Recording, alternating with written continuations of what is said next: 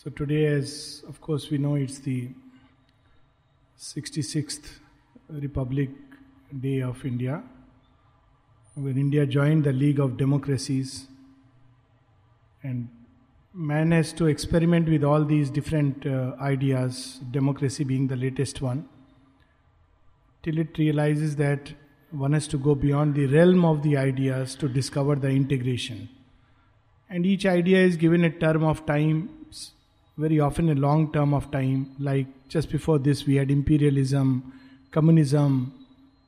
All kinds of ideas are allowed because they have some truth, but a partial truth which very often gets distorted in the play of earth. And yet mankind has to learn slowly the real rules of the game. But the good thing is that the coming together of France and India, one more step, got strengthened. Mother spoke about it. Just as coming together of India and America, conversion of the United States, as he said, is a very important element. The coming together of Russia and America. Similarly, France and India coming together is symbolically the coming together of the East and the West. They have to come together for the new creation. So it's a very beautiful thing that the French premier came for the parade, and there was a contingent of French army which led the show. Of course, 7 years back, I think 2009, a contingent of Indian Army, Maratha Light Infantry, had gone to France and participated on 14 July, which is the day of when I think it was the fall of Bastille, and that day there was a parade and Indian contingent had participated. Whatever it be, it's important that the two nations come closer. It's part of the plan. It's bound to happen, but it's a question of time. That is how we learn the play. Last time we read about many beautiful thoughts. One of them was that the mother says this is a play. Of course, when we hear this, sometimes we feel frightened. Oh my God, it's a play? All this pain and suffering? The point is that we suffer because we don't play according to the rules of the game. That's the other part. It's a play. But play doesn't mean that there are two ways of understanding play. One, the way babies understand. Play means if they are losing, they just throw away the game and start running away. That's not play. Or some people take it that, oh, it's a play so I can have fun. While all play is fun, but all fun is not play. Play has certain rules of the game. So there are certain rules of the game, and if we play according to the rules of the game, then we begin to enjoy it more and more. And the rules of the game in Indian tradition for this grand play of life staged by the divine are called dharma. Of course, some may not believe that there are any rules, it's not a play, let's enjoy like Charvak. So long as we are here, take debt and enjoy life. Don't pay it because there is no other life, don't worry about it.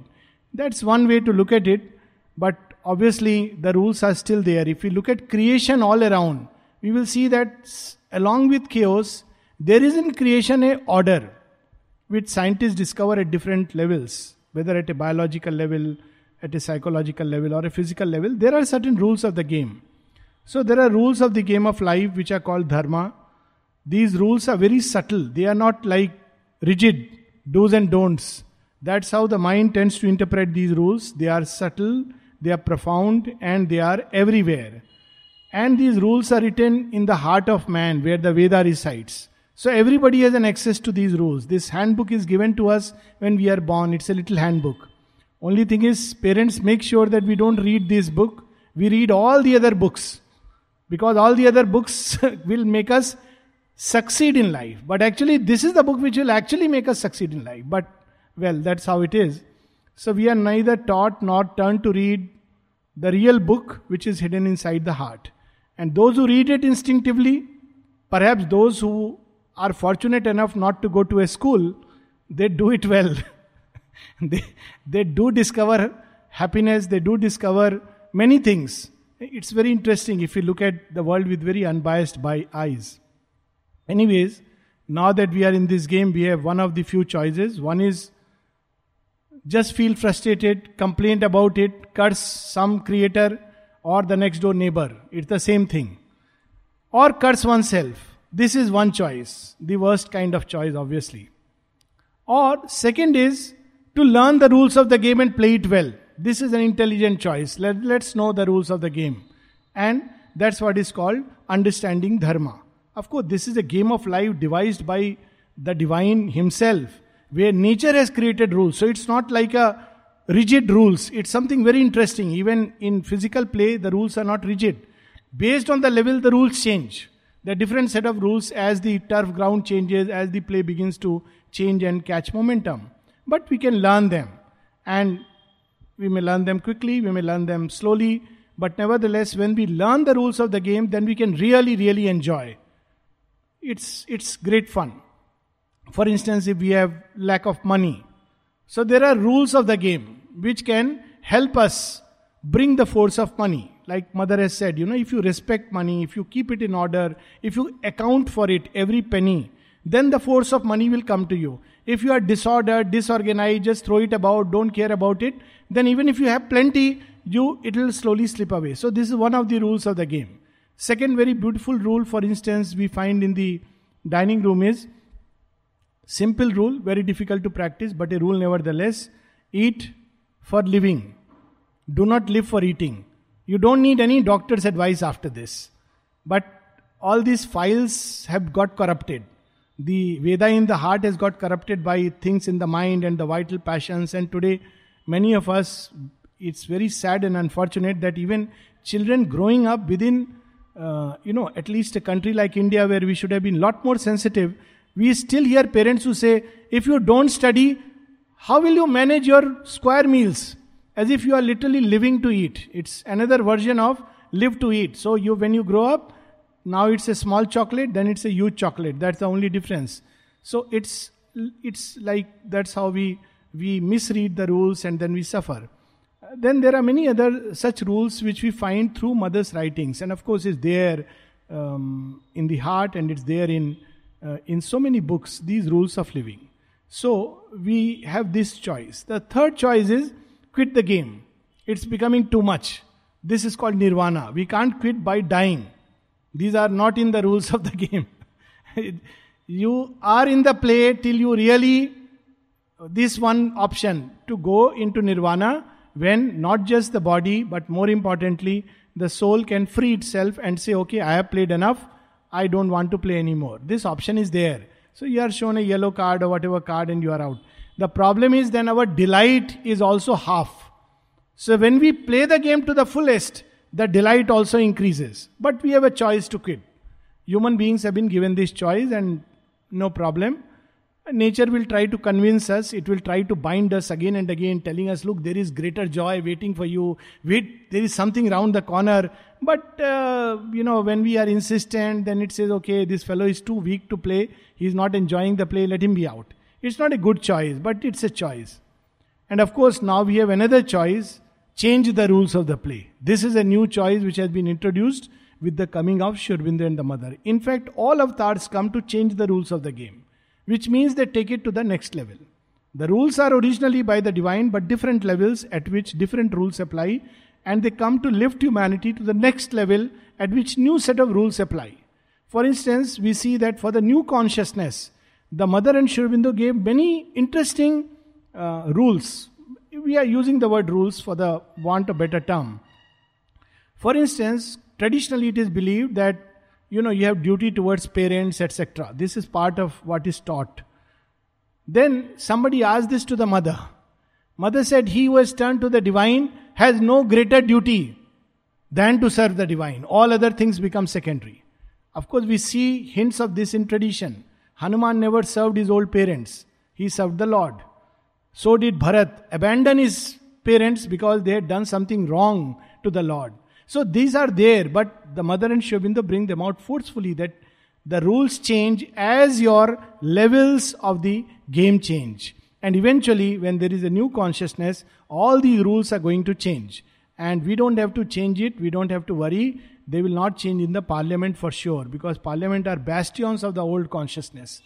If they change the rules of the game, they feel very insecure. Like, people continue these caste divides and all this because if these things go away, who will vote? So, they hold on to the old consciousness, But who will change the rules are the children. So everywhere these children are beginning to change the rules of the game, and they start this by questioning. So every time the parents say, you don't know, I am telling this. So they ask this question, why? Why are you saying this?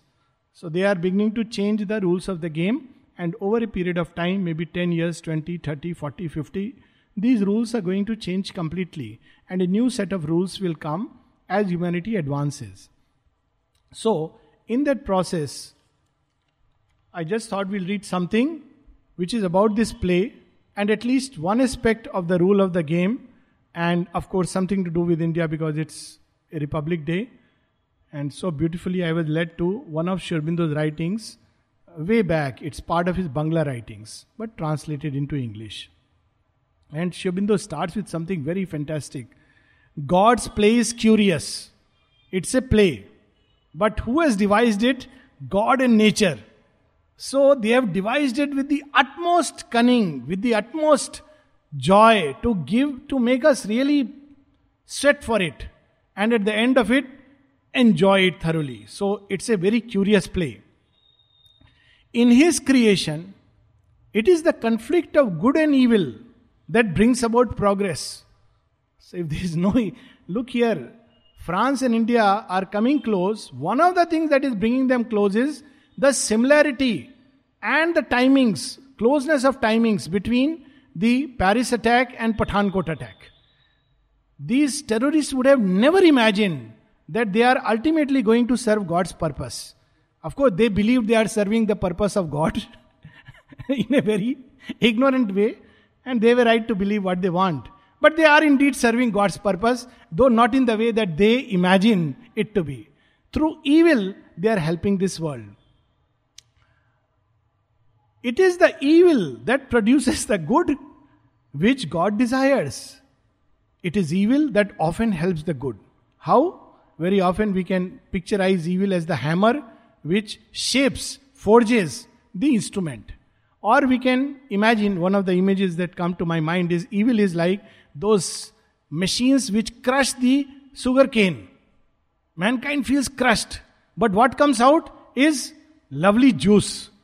So evil squeezes humanity. But at the end, either the sweetness of love or the strength divine comes and fills it. So this is the way it helps in God's purpose. This supreme evil, this creation of hatred had also a good result. Now Sri Aurobindo is speaking in the Indian context.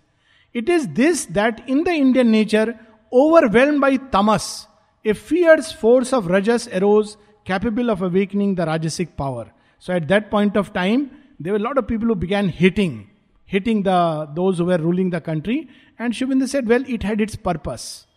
But lest people misunderstand it, and we have to understand that how these reactionary forces work, how divine uses everything for his purpose. So hatred is evil, but it at least awakened a sleeping humanity out of its tamas, which had accepted a prone position that, well, we are helpless, bhaj Govindam, leave this world as it is. So at least people woke up.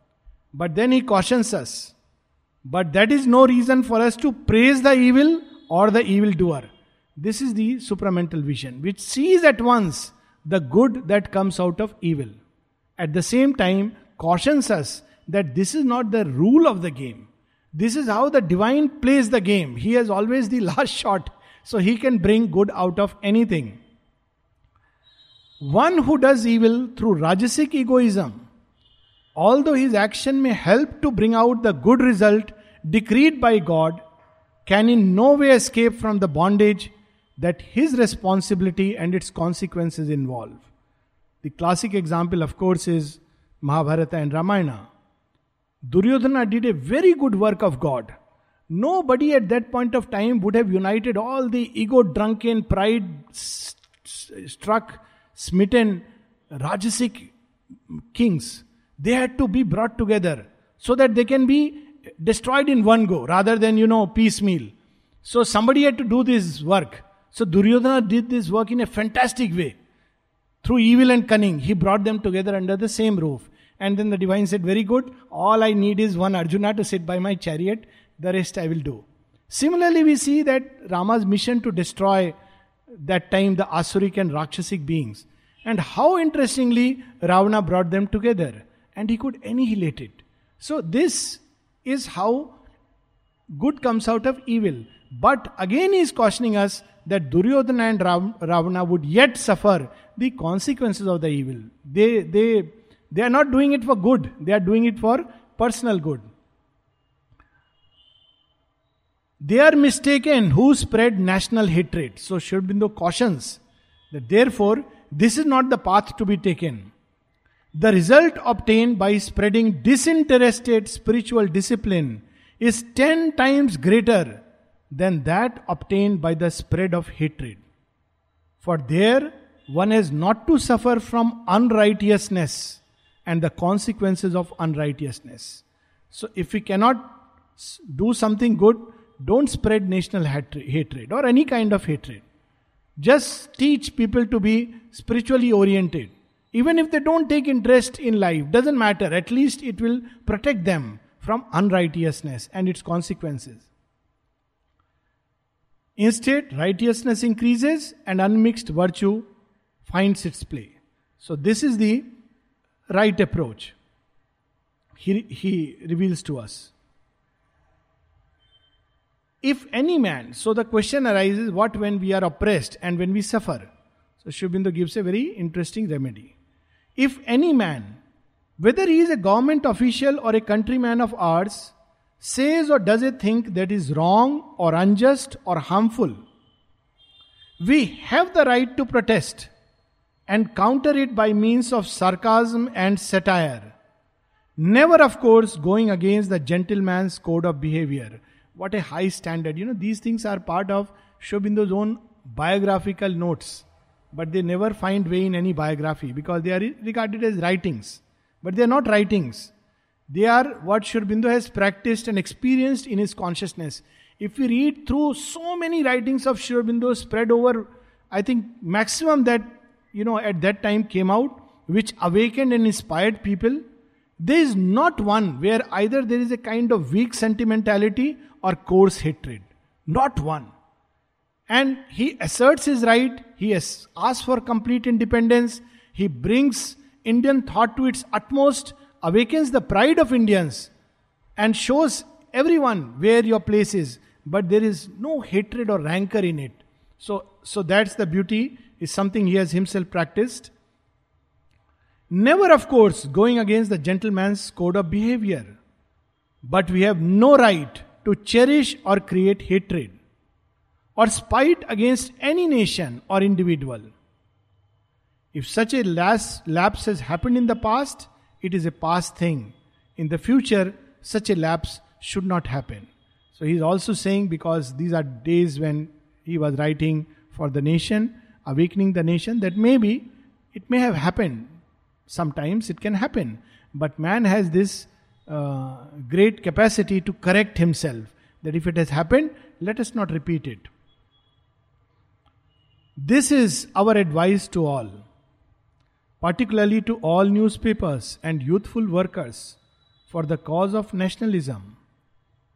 The Aryan knowledge, the Aryan education, the Aryan ideal is quite different from the knowledge, education, idealism of the materialistic, vitalistic Occident given to physical enjoyment. So, one kind of knowledge was that, you work only for desire. There is no other motive for work. And even now, this is what is taught in some of our typical psychology curriculum, that man is moved by desire. But man is not moved actually by desire. He is moved by delight. The real impulsion is delight. And that's why all the greatest creative activities are born in a moment of delight. A poet does not write poetry because he'll earn out of it. And when he begins to think of money out of it, then poetry begins to decline. So the joy of it. Of course, parents are shocked. They will question you after a while. Do you think you are going to earn a livelihood with this writing? And if he has if he is planning to get married, the girl will say, yeah, good poetry, but what job are you doing? So that's a different thing altogether. But all great creative activities are born out of delight. And even the spontaneous activities, we see mother extending a love to child is not out of desire, it's out of delight, the joy of doing it. Desire is a deformation because the file gets corrupted and we feel we will get delight, also known unfortunately at our level as pleasure, which is not delight of course, by satisfying the desire. But this is a corruption. Everything that we do, from breathing to most of these spontaneous activity to the highest creative activity, they're impelled by delight. Yet there is a kind of thought that it is desire which impels it. And Sri Aurobindo says this is not we should practice because this is not our teaching. So he says, such is their notion in the Occident. It is through the struggle for existence that the world has been built up and is achieving progress. This is the keynote of their science. So we are taught that this whole world is struggle for survival, which is not true at all. And that at several places we learn. Since the days when the Aryans moved from the Arctic land towards the south and conquered the land of the 5 rivers, they have had this eternal wisdom, winning thereby the eternal status in the world, that the whole universe is a world of delight. So we were reading something from the mother last 2 times that she says repeatedly, it is delight which we have to seek. Delight will conquer. And pleasure is a degradation. When we pass beyond enjoyings and pleasure, then we have delight. So pleasure is like level 1 of the game. So we can play at that level. But at that level we have chinna pleasure and chinna pain following each other. It's like this. Then we upgrade the game. So pleasure also becomes subtle. It's no more crude. It becomes a joy of the mind. This is the next level at which human beings, the mind is the instrument of all these responses. So it is called as the rasagrahan. It is the one which absorbs the actual joy. So all people with a developed subjective side begin to enjoy things mentally and suffer mentally. This is the price we pay for mental development. And the next level of the game is spiritual and the soul level, at which we get rid of pleasure and pain, happiness and sorrow, but change all these into same term, and that is the delight. So this is how the level of the game goes. So whole universe is a world of delight, and it is for the manifestation of love and truth and power that the omnipresent divine has been playing the game by manifesting himself again in all that stands or moves, in man and animal, in the worm and the insect, in the saint and the sinner, in friend and foe, in God and the Titan. So he's playing this game for nothing else but to manifest joy, love, truth. So we have to keep on manifesting them, become instrument of this manifestation at higher and higher level. So this is the beauty of the play and the purpose of the play. It is for the sake of the play that there is happiness. For the sake of the play, there is pain. Suddenly we see Sri Aurobindo starting from a very high ground of sattva. When he speaks of the gentleman's code of conduct, he's talking of a very high ground of sattva, and he takes a flight as if, a aircraft flying almost horizontally, like a shuttle going into space at a very great speed, and taking us into very wide realms of spiritual wisdom. For the sake of the play, there is friendship. For the sake of the play, there is enmity. For the sake of the play, there is godhood. For the sake of the play, there is titanhood. How else can we play? There have to be 2 sides. There have to be 2 sides which are equal and strong. There is no fun if India plays maybe Nigeria. I don't know. Nigeria plays or not. But perhaps there is no fun in that game. But if India plays Pakistan, there is real fun. It should be equal. What is the fun of playing? Gods have to play, there has to be titans. If the light has to play, there has to be darkness. So for the sake of the play, these things have been created.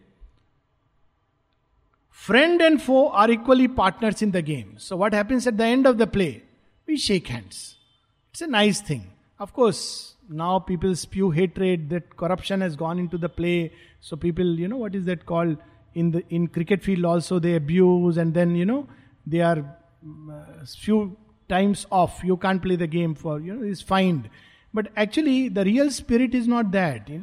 If you really know that it's a play, it doesn't matter who wins or loses, both have enjoyed. And at the end of the play, we shake hands. That's how the judoka does. Before starting, they shake hands. At the end of it, they shake hands and bow to each other. So at the end of the day, you helped me and I helped you. So that's how it is. It's a play. Friend and foe are equally partners in the game. They divide themselves in the two sides and create opposite sides. So it's like, chess. So white and black, then after one, you change. So that which had the black becomes white. Actually in life one can actually see it. If one sees very impartially. Of course we always have very good opinion of ourselves and we believe we are always on the good side and everybody else is on the bad side. But if we really observe ourselves very carefully, we will see in some plays we are on the wrong side of the game. In other plays we are on the right side of the game. Simultaneously. At different moments with different people. Some people bring out the best within us. And they will always say, such a wonderful person. Some will bring out, or rather it's not people to be blamed, in some reactions, relations, the worst comes out. And then the person say, that person, so horrible. Both are right and both are wrong. Because every human being is a composite. And depending, we are playing at different levels at different moments. So what is the rule of the game with which we should play? The Aryan protects the friendly. If somebody is your friend, protect by all means. Doesn't matter. The divine goes out of his way to protect the friends. It is not attachment, it's not moha. See how Sri Krishna, all the blows that came, he even alters time. If there is an example of friendship, it is Sri Krishna and Arjuna, even as a friend. He changes time just to keep up his word. A word which he gave in a moment of, anguish or, it was not a right thing to say that I will kill so and so before sunset, otherwise I will go to pyre. That second part was not necessary. That part should have been left to their lawyers to add as a clause. But he himself added the clause. Because he was a noble Kshatriya. So he added the clause. And the other team was very happy. Great. Because all that we need to do is now protect the Titan king. It was a wrong way. Because you can't do it. Implicit was it will be a fair game. Both will face each other and fight. But they cheated. They said, okay, very fine. One day he has to survive. So we'll surround him. So to start with, it was not a fair play, but a foul play. Because you can't, when there is a battle, you can't play like that. So Krishna says, okay, you tweak space, I'll tweak time. So he tweaked time. And there is an illusion that it's already sunset and this fellow comes out. Now it is fair play. Both are face to face with each other. Now who wins? Well, the one who is swift and strong, which of course undoubtedly is Arjuna. So, this is not that Krishna actually did something wrong. Krishna set a wrong right. Because Arjuna had declared his intent. And as a Kshatriya, when you declare the intent, it was the code of conduct of a Kshatriya to face in combat. Yes, okay. Jayadratha should have said, I face you and come, let's fight. Even if death was imminent. Hector played like that. We have an example in history. Achilles challenged Hector. You come out. Fight with me. Everybody told him, don't do this. But Hector, establishes the high code of a Kshatriya. He says, I can't do it. So Priam says, you're going to get killed. He says, doesn't matter. If I don't go for fighting, I will die of shame. What have I done?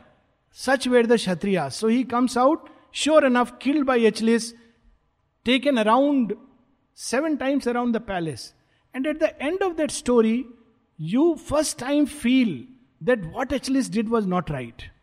Actually, if you read that, you feel Hector is a winner. See how the play is staged. That he who dies becomes the winner. Because he played the game through the right rules of the game. So Krishna was not doing something wrong. This is on a side light. Because people raise this question. He was setting a wrong right. So here is the rule. He sees the divine everywhere. Smites the unfriendly. But he has no attachment. Even when he smites the unfriendly, he has no attachment. He sees the divine everywhere. In all beings. In all things. In all works. And in all results. He has an equal disposition towards good and evil. Friend and foe. Pleasure and pain. Virtue and vice. Success and failure. So we see again in the Ramayana and the Mahabharata. When Ravana falls, Rama tells Lakshmana and others, learn Rajniti from Ravana. He is a great diplomat. Learn from him. And Sri Krishna, of course, takes everyone to Bhishma. He is on the opposite side, but there is no malice. That yes, he has something good in him to offer. We see also in Sri Aurobindo that when actually the world war is taking place, he puts all his force on the side of the allies. And then he is asked that, are you sure they are good guys? He says it's not about good and bad, but what keeps the way open. And then he says something very interesting. He says when Indians and Britons fought, they were both asuras. This is Sri Aurobindo's Bangla writings. That times India had degenerated into asuric pravartis. So they were both asuras. So who will win?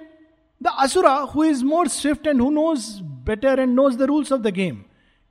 In India, the Indian asura was not organized. He didn't know the rules of the game. So he lost. So one of the tasks of Sri Aurobindo was to teach how to really be organized. This does not mean that all consequences are equally the wanted object. That is okay, everything is fine, so let's play, and if we fail, if we are defeated, it's all right. Then there is no joy in the play. Play the game well to win. And yet, if you lose, you lose. At the end of the day, it's a play. This does not mean that all consequences are equally the wanted object. That all men his friends, all happenings agreeable to him, all works worth doing, all results desirable. Until you are perfect in yoga, the dualities do not disappear. That status is attainable only by a few. So we should not mix up two things. What he is teaching us is for human beings to rise through a high sattva towards the spiritual light. Like Sri Krishna teaches Arjuna, bids him to fight. But there is a stage when, all are friends. That's a different stage. And he's saying, you should know the difference. The Aryan seeks to secure his objective. But once secured, he is not carried away in the flush of victory. One line summary of a whole section of Ken Upanishad. The gods exult in their victory and are celebrating in not Mount Kailash, probably somewhere else. They don't disclose their party locations. And suddenly, they are enjoying. Ours is the victory, ours is the victory. And God comes to remind them, it's not your victory. It's the victory of the eternal. And then they are humbled. So, when gods win, when the Aryan wins, he doesn't say, I have won. I have defeated my enemy. Look at his face, how pulled down it is. They don't do this. Even after victory, they lift the victor head. This one moment when Alexander comes in contact with such a great king in India, and he too behaves, suddenly he is raised up to a what level? And that king we know is Porus. He was defeated because one of his own people defected and created a confusion in the ranks. And when Porus is defeated, he is brought to Alexander, and Alexander says, with all his haughtiness, after all a young brash lad who has become half the world conqueror, or the world conqueror as he believed. And he tells him that, how do you want me to treat you? And Porus says, with all his dignity, as a king would treat a king. And he learns the lesson of his life, that this is how battles must be fought. And not that, he is lost now, let me crush him under my toe. So it's a very beautiful thing Sri Aurobindo is revealing to us. And he is not afraid of hurting. The aim of his endeavor is to help the friendly and to quell the unfriendly. He does not hate his enemy. He is not unjustly partial to the friendly. For the sake of duty, he can slay his own people and save the opponent's life, giving up his own. This too, an Aryan would do. He will not allow. There is a story in Mahabharata where Krishna and Arjuna fight. It's a very amazing story. Why? Because there is somebody whom Arjuna has given shelter. And he says, it's my code of conduct. Nobody can take it. And Krishna comes disguised and says, no, I want him. He's my game. He says, no, whoever you are, even if you are God, I have given him shelter and I'll protect him, even if he is the worst man on earth. So he will even save an opponent. if need be. Happiness is desirable to him. Unhappiness is undesirable. Surely. I mean, it doesn't mean he will say, okay, fine, all is same, so what does it matter? Happiness is desirable and unhappiness undesirable. But in his happiness, he does not lose balance. And in his unhappiness, his patience and gladness remain unshaken. This is the sign.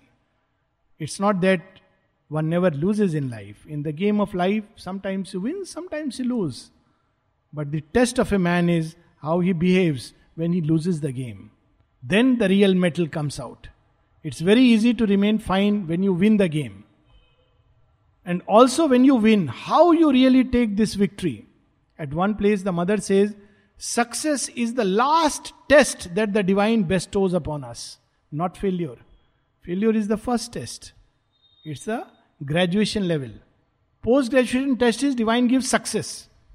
Now if it gets into the head and we believe, I am successful, I am special, then failed. Go back to the previous level. So success is the last test. So how we deal with it?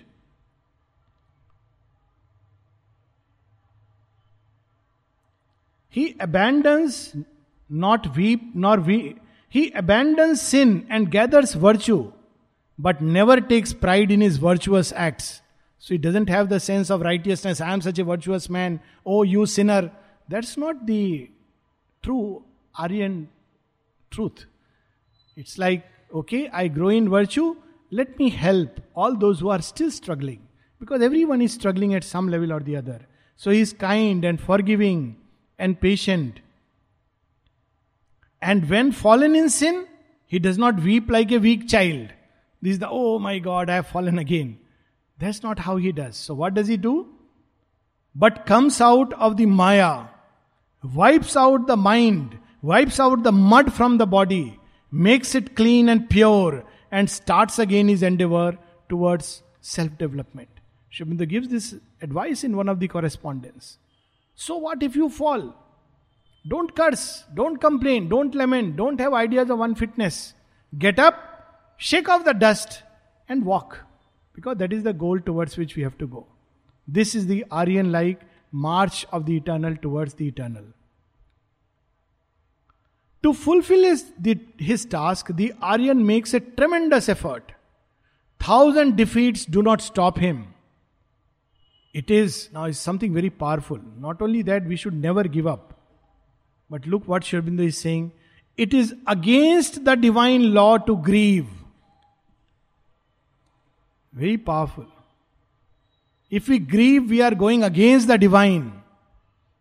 To feel sorry, to feel... it doesn't mean feel sorry means hurt somebody and don't feel sorry. To grieve, I lost, I failed. How miserable of me, poor me. That's not the right way. It is un-Aryan. In fact, very strong words. It is against the divine law to grieve, to be dejected or petulant in case of failure. To be dejected, to grieve is against the divine law. The law is to get up and walk. Of course, when one is established in yoga and keeping himself above the gunas, one is capable of doing work, then for him all dualities have ended. And whatever work the Divine Mother gives him, he does it without question. Whatever result she gives. So this is a different state where one does whatever she gives, he enjoys it with pleasure, and whomsoever she chooses as belonging to his side, he takes him for doing the mother's work. And whomsoever she points out as the opposition, he quells him or slays him as commanded by her. This is a higher stage. Says that in that stage you don't have even these things touching you. But if they touch you, know that this is against the divine law. Such is the Aryan training. There is no place in it for hatred and spite. So if the Divine Mother puts you on a certain side, fine. If she commands you, fight the opponent, fight with all your heart and soul, but without hating. And if you fail, don't say, oh my God, this is so bad. No, it's part of the play. At the end of the day, everyone grows. The divine is everywhere. Whom to hate, Whom to despise? And then he gives something for today's all these political parties who really clamor for brownie points. If we were to do the political movement in the way of the Occident, then of course hatred and spite would be inevitable. And in the Occidental view, it is not a thing to blame, for there is conflict of interest, and when one side rises, the other must be suppressed. This is the politics we all also following. But this is not the true politics that Sri Aurobindo would want us. But we are rising not for the rising of the Aryan race alone. It is the rising of the Aryan character. So beautifully. The Aryan is not a geographical type anymore. And Sri Aurobindo makes it clear when he writes a note on Aryan. Wherever human beings follow this noble path, this upward path of ascension, there is the Aryan type. And wherever they don't, regardless of where they are un-Aryan. And that's why the mother once said a one-line cryptic statement, not cryptic, very obvious statement, but ironical, where she says, yes, India has to be saved from the Indians most of all. So we should not make the mistake of equating Indians equal to Aryans. That is racism. Aryan is an evolutionary type, and India has given the thought about who this evolutionary type can be. And wherever this type is there, that is an Aryan. He is spread all over the world. So he says that it's not for that we are rising. We are rising for the rising of the Aryan character, Aryan education, Aryan law of life. In the early stage of the movement, the influence was very great. Even then, in that early stage, we realized this truth. And the second stage, imbued with the spirit of the divine law, was prepared by the adoration of the mother, by love for the mother, by an intense feeling of Aryan dignity. Politics is a part of the divine law, but it has to be carried out through the Aryan attitude, through means approved by the Aryan law.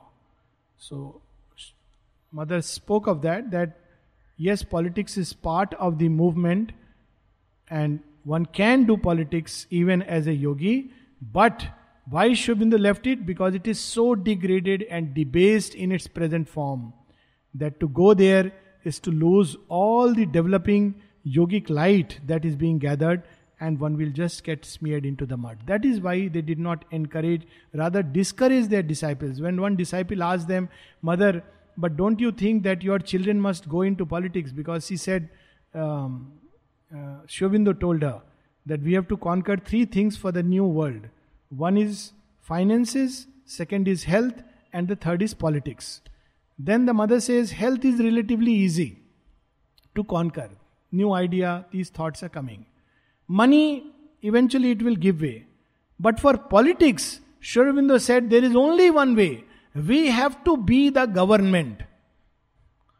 So somebody asked, Mother, in that case, won't it be advisable for your children to join the government and politics? Mother said, no. Said, why not? She said, they will get dragged into the lowest abyss and lose whatever little yogic light they are developing. She said, instead, instruments will be there. And we know there were beautiful instruments of the mother, and there still are, who were connected. I mean, Nandini Satpati at that point of time, and many others, Surendra Mohan Ghosh, who did a lot of good work. And even now, there are beautiful instruments. I'm sure Namo is one of them, who are doing, who will end up doing the divine work upon earth as instruments in the field of politics. So politics also will eventually come under the ambit of yoga. But one has to be very careful. When Sri Aurobindo was called, repeatedly he said no. And people didn't understand why he is saying no. And Sri Aurobindo said, if ever I come out now, nobody will understand what I am trying to say.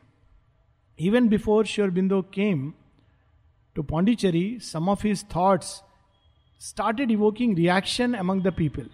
They started questioning, seems to be untraditional, you are against traditions, you are saying that the old should go, new should come, tell us which side are you?